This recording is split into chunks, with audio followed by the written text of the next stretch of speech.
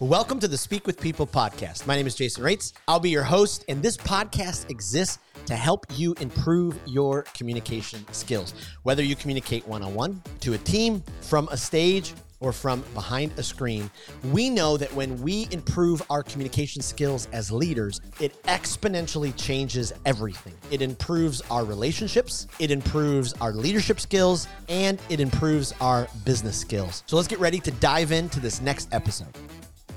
Well, I'm so excited for today's podcast. I'm so excited for today's guest. I've been following him on LinkedIn and online for some time now. And it was such an honor. It's just so great that we're able to get him on the podcast. And our guest really believes that radical generosity equals radical growth. And so he really challenges the conventional notion that generosity is just kind of merely an event.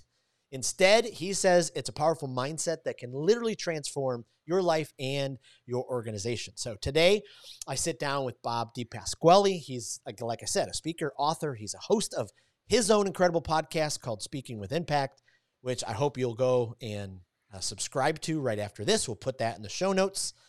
But I'm so excited to have Bob on the podcast. Bob, thank you so much, and welcome to the Speak with People podcast. You're welcome, Jason. Pleasure to be here. And I am glad I'm one of the people to speak on Speaking with People. It's a pleasure to be here, and thank you for having me. Absolutely. Absolutely. Well, hey, before we hop into the questions, could you give us a little bit more of your story, who you are, what you do, where you're from, all that kind of stuff? Let our listeners kind of get to know you a little bit more. Yes, I'm a recovering broadcaster who still loves broadcasting, actually. This medium, by the way, podcasting, is one of the best. So intimate. What an opportunity to speak directly with people. So you mentioned the Speaking of Impact podcast. I've had such a pleasure and joy of being part of that for over 3 years now, as we were just talking about prior to recording. And my story is pretty simple. I was born in New York, moved to Florida when I was 3 years old, and grew up loving sports and media and talking. I was an only child. I was kind of forced to step out of my comfort zone in some cases and introduce myself to people. But I was also a spoiled brat at the same time, like anyone out there who's an only child. And I had the opportunity to go off to college, and I chose to go back to New York because that's where my family's from. I really didn't know my cousins, my aunts and uncles very much. I had a great time growing up in South Florida here, where I still live to this day, but I wanted to kind of step out a little bit. And I had an opportunity to play sports and get an education up there in college. And in a very, very short period of time, my life was flipped upside down, if you will. And I had quite an experience with cancer and terrorism there. And I can definitely go into details on that. But essentially, after I graduated, I went to broadcasting graduate school. And somewhere along the lines, it's very, very early in my broadcasting career, I was recruited into finance.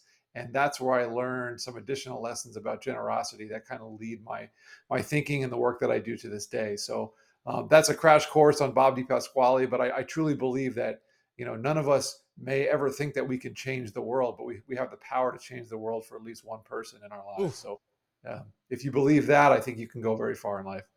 Wow. I'm putting my head down. Bob can see me put my head down because I just want to make sure I wrote that line down. That was so powerful. I love that. Let me go back for a second. Part of your story. So being a New York fan, then, are you a Jets or a Giants fan when it comes to football? Giants. Okay. If I rooted for the Jets, I think my dad would take my head off. So I've had the absolute pleasure of being a Giants fan over the years, even though they haven't been very successful recently, and this season's been rough. But you know what? The Jets aren't exactly in a better shape recently either. So hey, none of us can brag at this point, put it that way.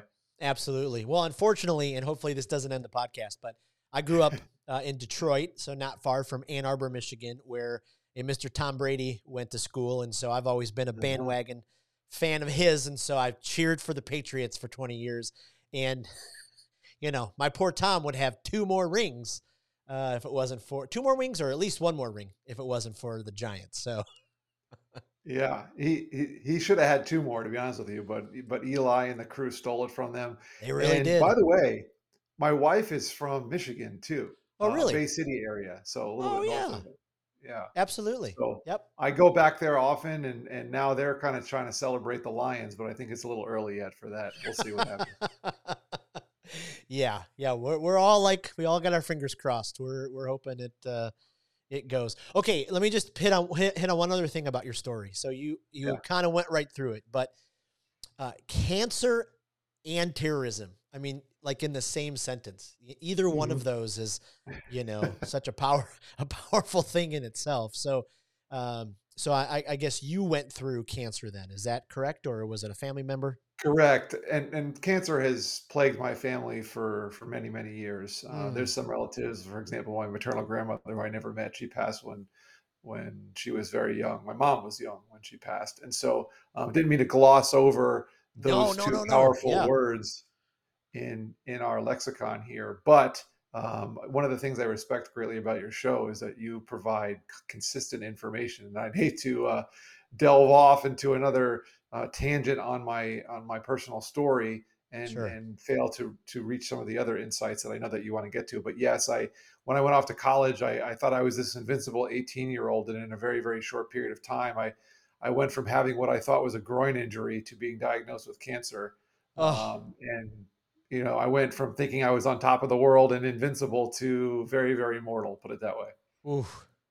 Especially at 18, right? Because at 18, we all think that, right? I mean, our some of Mhm. us, our pride, our arrogance, we can do it all. I mean, I think back to being 18, all the energy and everything. Oh Wow, yeah. what a journey. Well, definitely we'll have to have you back and talk more about that, because I already have like 10 questions, especially especially folks who've been through that kind of pain. You've learned so much, and I can see it now as I listen to some of your podcasts, just the depths of, the insights that you give. I'm like, okay, you've been through a lot. Yeah, at a young age too. I mean, I think I don't want to say that I had the worst experience, because some people have lost their lives or their Mm, earthly lives to yes. cancer, so that it's such a serious thing. But my experience was unique because at 18, you're technically an adult, but you're really still a child. Right. And if you're listening out there, you know what it's like, most likely, to feel that invincible feeling at 18. You're going off to college. You feel like especially if you're going to play sports, you think you're on top of the world. And then in a very, very short period of time, that was kind of changed for me. But yeah, I had to deal with it. I ended up staying in New York for treatment. And like I said, and like you said, it probably could be a whole other episode in the conversation. And we can point people to some other episodes and things where I've Sure. talked about it. But essentially, you don't. There's really no way to prepare for that Mm, mentally or physically. So mm. it was a tough time.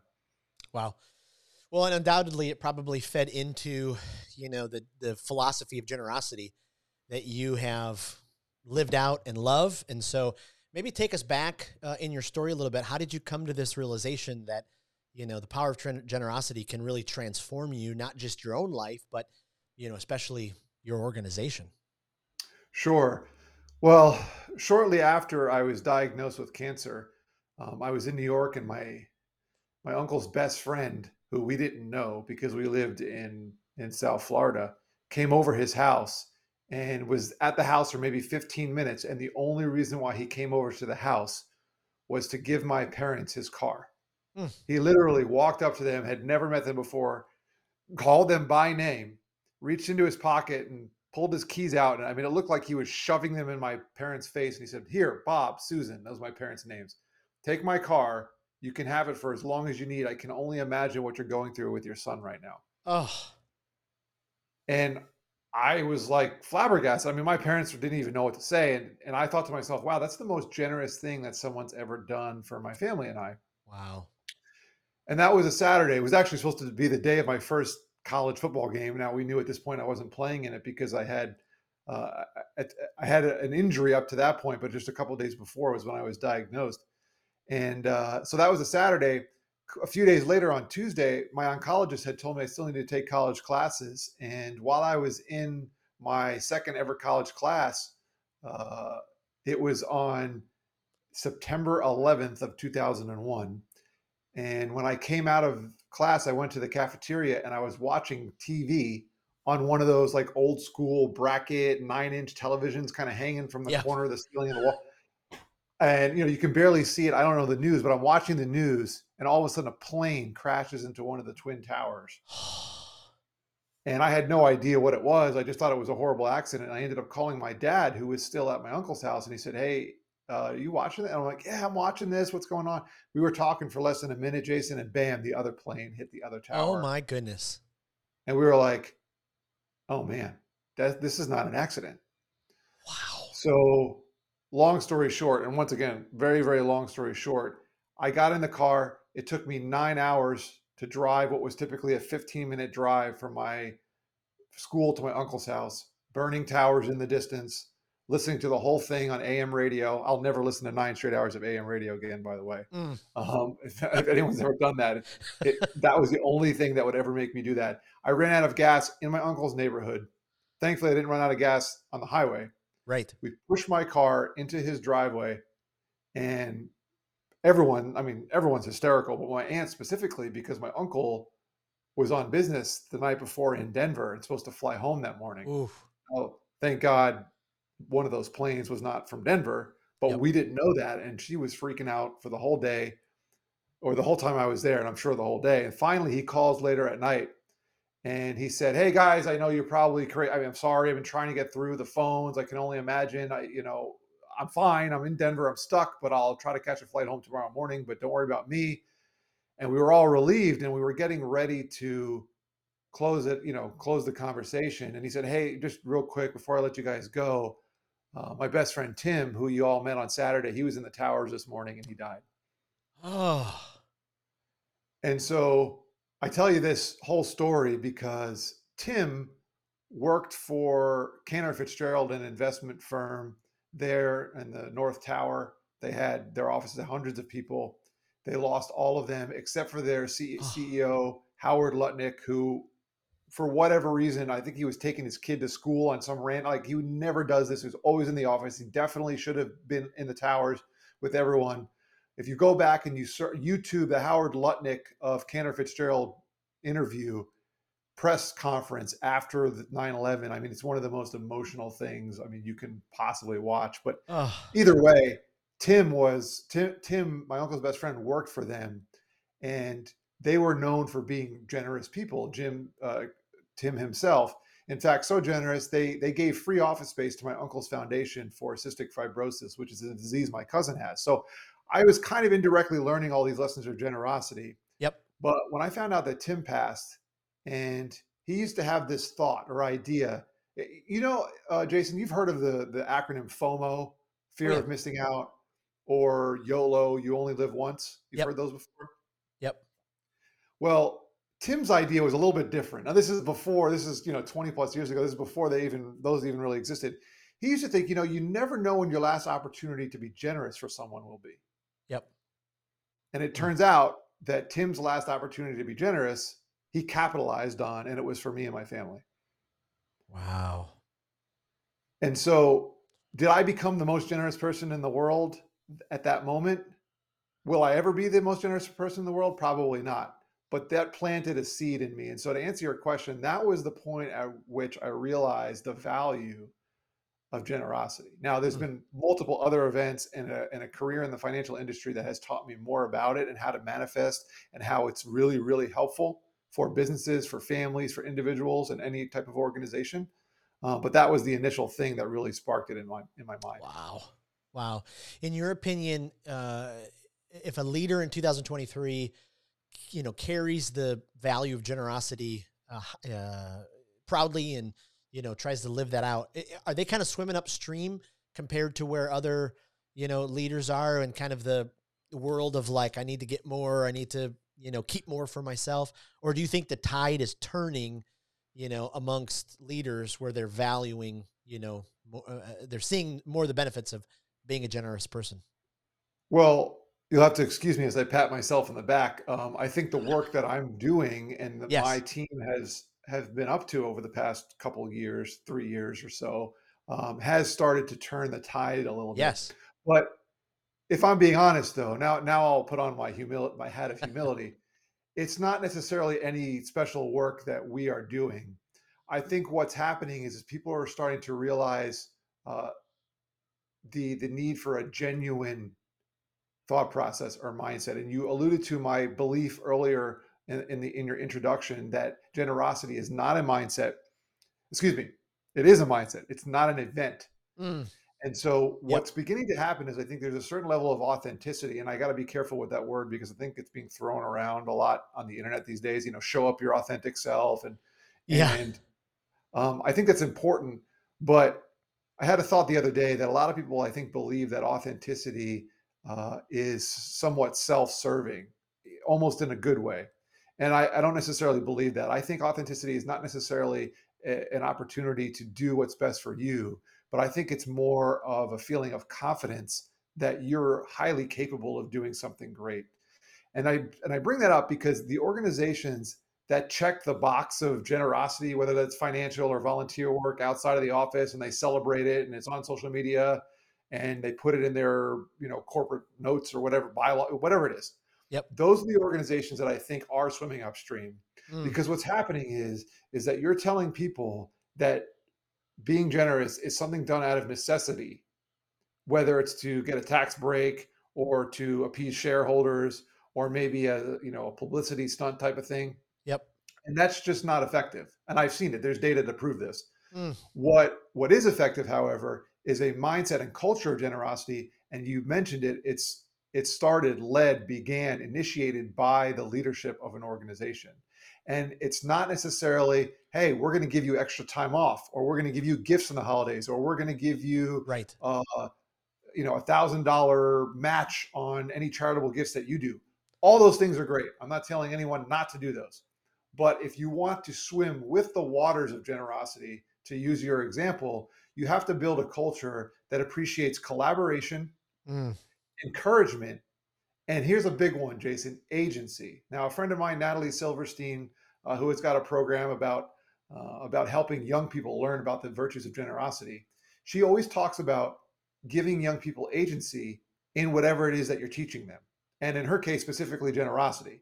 And I believe the same thing, the same principles can be relied upon in business. So you have to give your people, your employees, even your customers, everyone that's involved in your organization should have some level of agency on being generous and collaborating with other people. So they should be encouraged to make decisions that include other people and consider the benefit of people outside of just their own cubicle that they work in. Absolutely. Goodness, that's so powerful. I mean, I go all the way back to 18 years old. Someone handed me a book called, How to Influence. I just ruined the title. The great Dale Carnegie book, How to Win Friends and Influence People.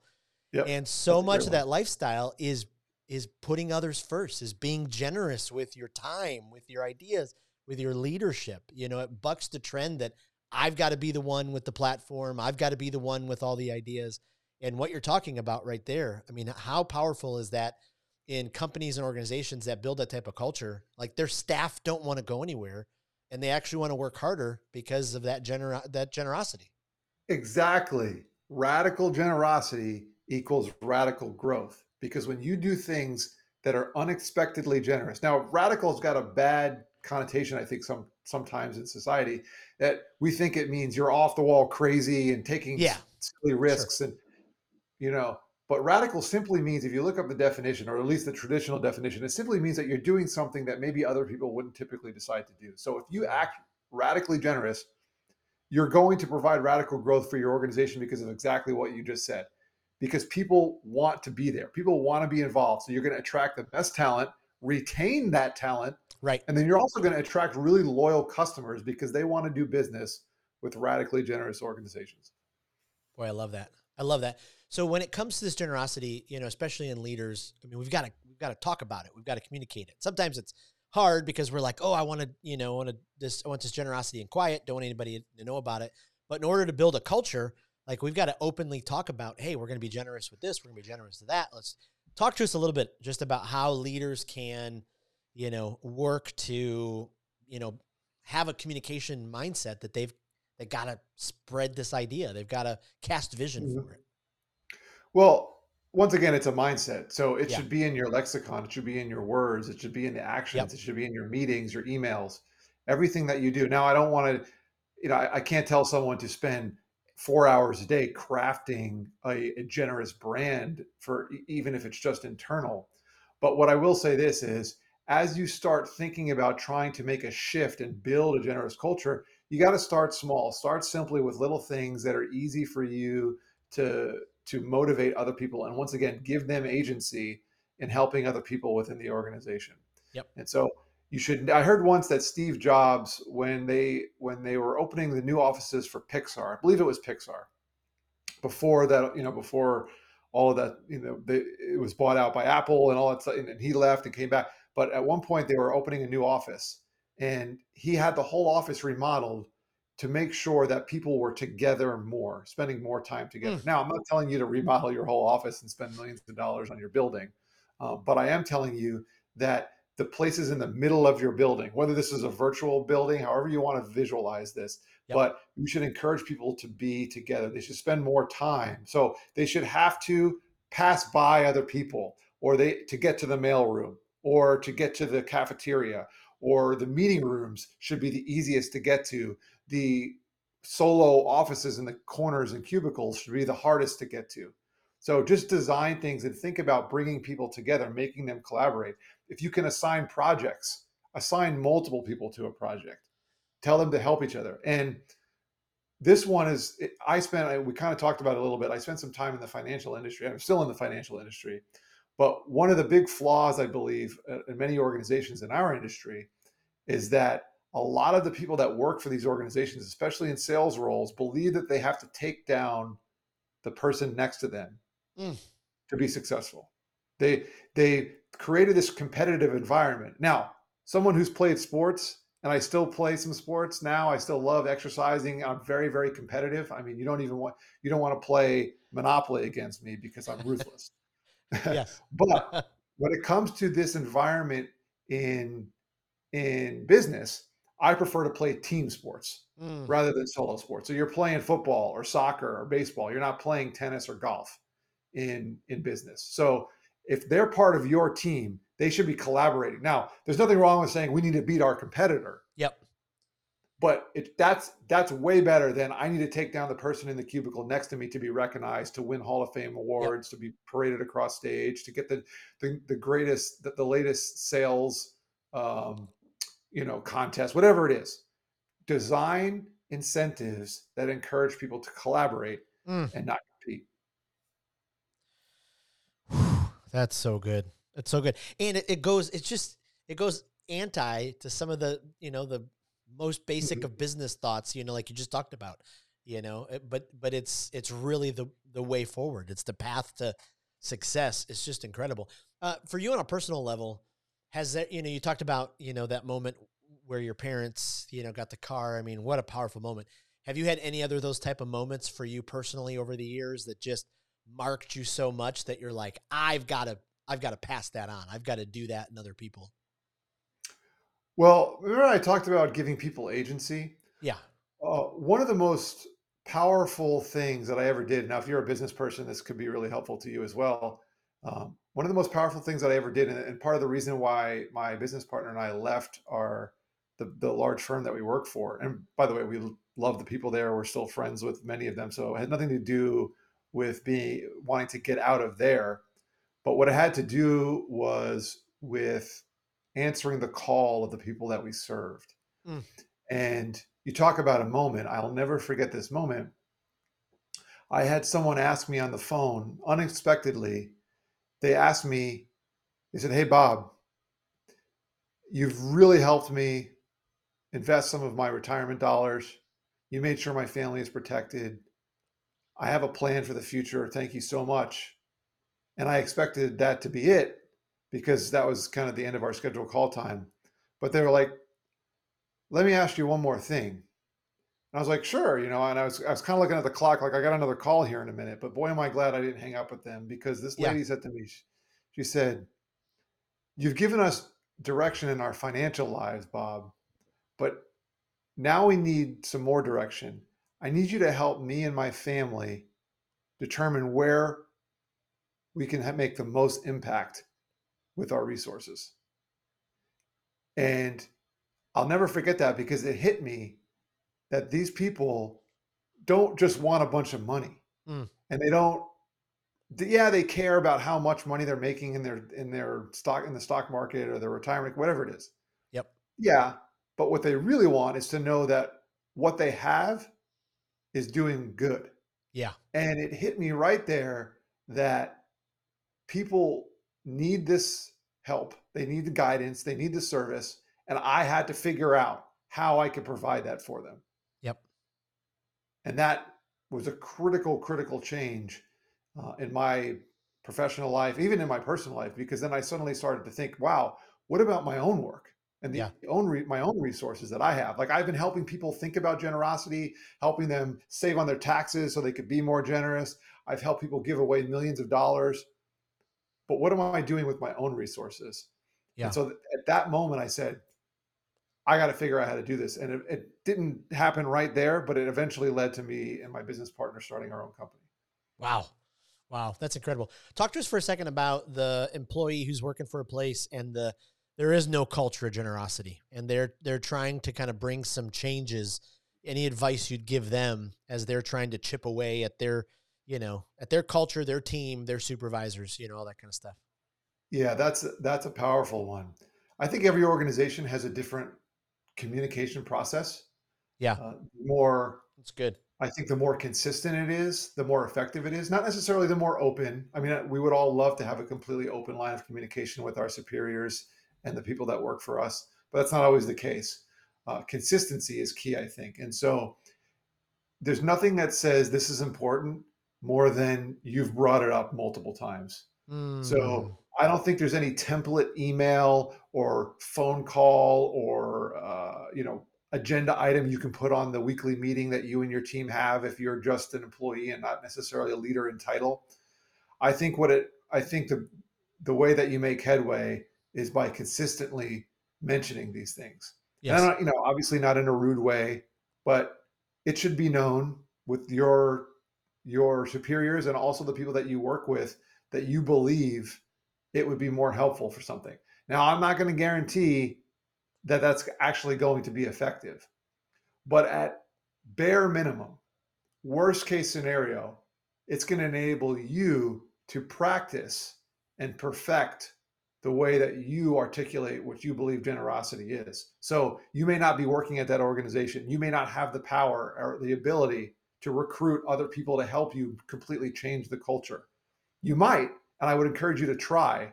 But if you're that employee trying to make a difference, the least you can do is be consistent with your messaging, and you'll come out of there, whether you still work there or not in a couple of years or a couple of months, whatever it is, the next place that you go, you'll be prepared to build that culture, whether you're an employee at the next place or what if you get a job, what if you get a promotion in that company or you take another job and now you're a leader and you've already been practicing articulating this for a year or so, you'll be primed and ready to go and be a tremendous, generous leader. Oh, that's so good. That's so good. In the background, I'm seeing the cover of your book. Could you kind of give us, the Reader's Digest guide to your book? Because I'm a book guy. I love, that you've written a book, and so would love to get our listeners just a little bit more about it. Yeah, I would love to. So I mentioned a moment ago about me using the resources that I have to help people. Yeah, this is really that in action. Once I left the large firm that I work for, suddenly I had an ability to do more media and different things. I didn't have as many restrictions from a compliance perspective because now I really, I design our own security and compliance systems. So I was like, well, I can actually write a book now. I don't have to go through approval process, and good luck if it even gets approved. So I realized after working for 12 years with many people, one of the biggest things that was hurting, especially millennials and younger generations, but even Generation X and boomers and my parents and above, a lot of people are just completely distracted by social media and ads and technology. Yep. And we don't realize it, but it's distracting us from our financial decisions. There's a lot of literature out there about what it does for your family life and your psychology, and those are arguably more important than financials. But my expertise is in financials. So what I decided to do is I want to do the research and figure out exactly how social media ads and technology are affecting our money decisions. And then I'm going to apply it to various topics related to personal finance. And so that's where you get personal finance in a public world. And it's a play on words because finance is a taboo topic. You don't talk about it. It's very personal. You don't tell people how much money you have and how much money you make. But technology and social media ads is all public. You can get on the internet. I can talk with you from Tampa. I was recording a podcast with someone from Australia the other day. So right. We got all this information available to us, but finance is so personal. So how can we actually use technology for good? And that's what it's all about. Oh. That's the Reader's Digest version. There's different topics. You name it, financial topic that you're interested in. I bet you there's a chapter on it. Oh, that's so good. Well, I can't wait to get it. We have a Speak with People community Facebook group with hundreds of leaders from around the world, actually. And so I like to, our podcast guests, when they have a book, like to get it and do a giveaway in there. So we'll definitely be giving it away in our community group as well, and help you, and we'll tell them all about it as well. So, hey, before I let you go, though, I mean, you've given us such great wisdom, such insightful and some practical tips on just, living this kind of way. Let our audience kind of keep getting to know you. I'm going to ask you some rapid fire questions. Speak with People. We talk a lot about public speaking, standing in front of people. Do you have a favorite speaker? Just someone that you're like, oh, I could listen to them all the time. Well, my favorite, I think, is Simon Sinek. I actually had an opportunity to ask him a couple of questions once. And so, yeah, I really appreciate his work. Wow. He's just amazing. Now I'm using this word, you're not, but a prolific podcast host. I mean, you have a lot of podcasts. Your podcasts are really well done.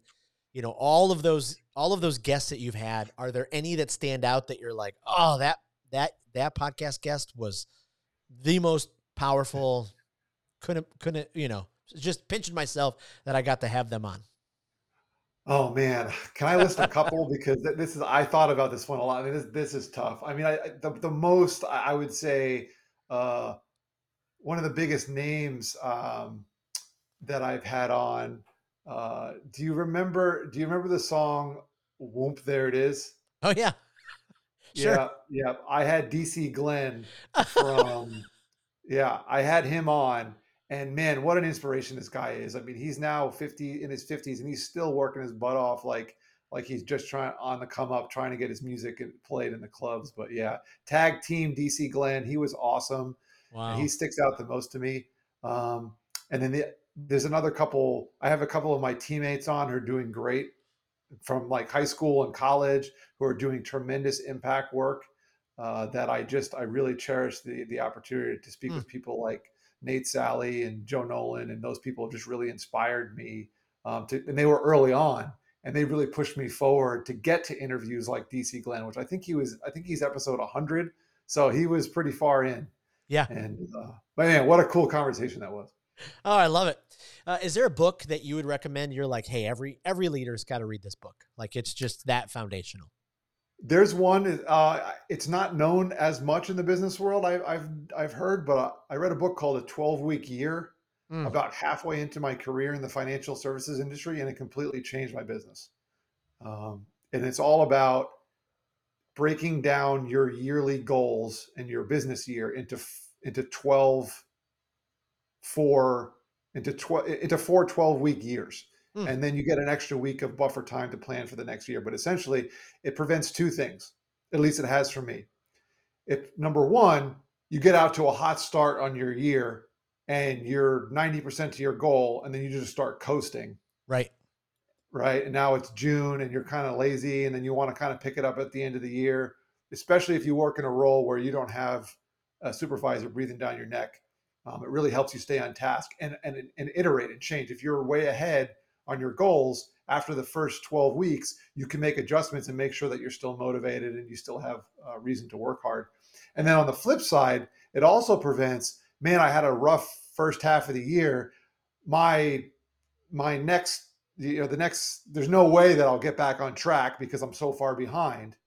That doesn't happen either, because it enables you to make those adjustments every 12 weeks and make the tweaks. If you're a little bit behind after the first 12-week year, the second 12-week year, you're going to have a different mode of operation because there's that built-in week to make adjustments. So 12-week year, easy find, easy read. You could probably read it in a day and really change my business planning. I love it. I love it. Well, man, thank you so much for your time. Tell us where's the best place we can find you online. We'll put all that in the show notes so we can steer people to where you're at. Yeah. You mentioned my LinkedIn profile. That's a great one. My website is bobdepasquale.com. All my socials are listed there, my speaking engagements and all the work that I do. So if you just go to bobdepasquale.com, you can find just about anything you need to. I love it. I love it. Well, thank you again for being on the podcast. Really appreciate your time. And this was just absolutely fantastic. Well, thank you for joining us on another episode of the Speak with People podcast. We hope that you were encouraged. We hope that you were inspired and challenged to improve your communication skills. I want to thank you again for being a part of the Speak with People podcast community. Make sure you don't miss out on being a part of the Speak with People Facebook community group. Just head to Facebook, type in Speak with People, scroll down and join our community, because every single day, we're encouraging each other. We're helping each other to improve our communication skills. Thanks again, and we'll see you in the next episode.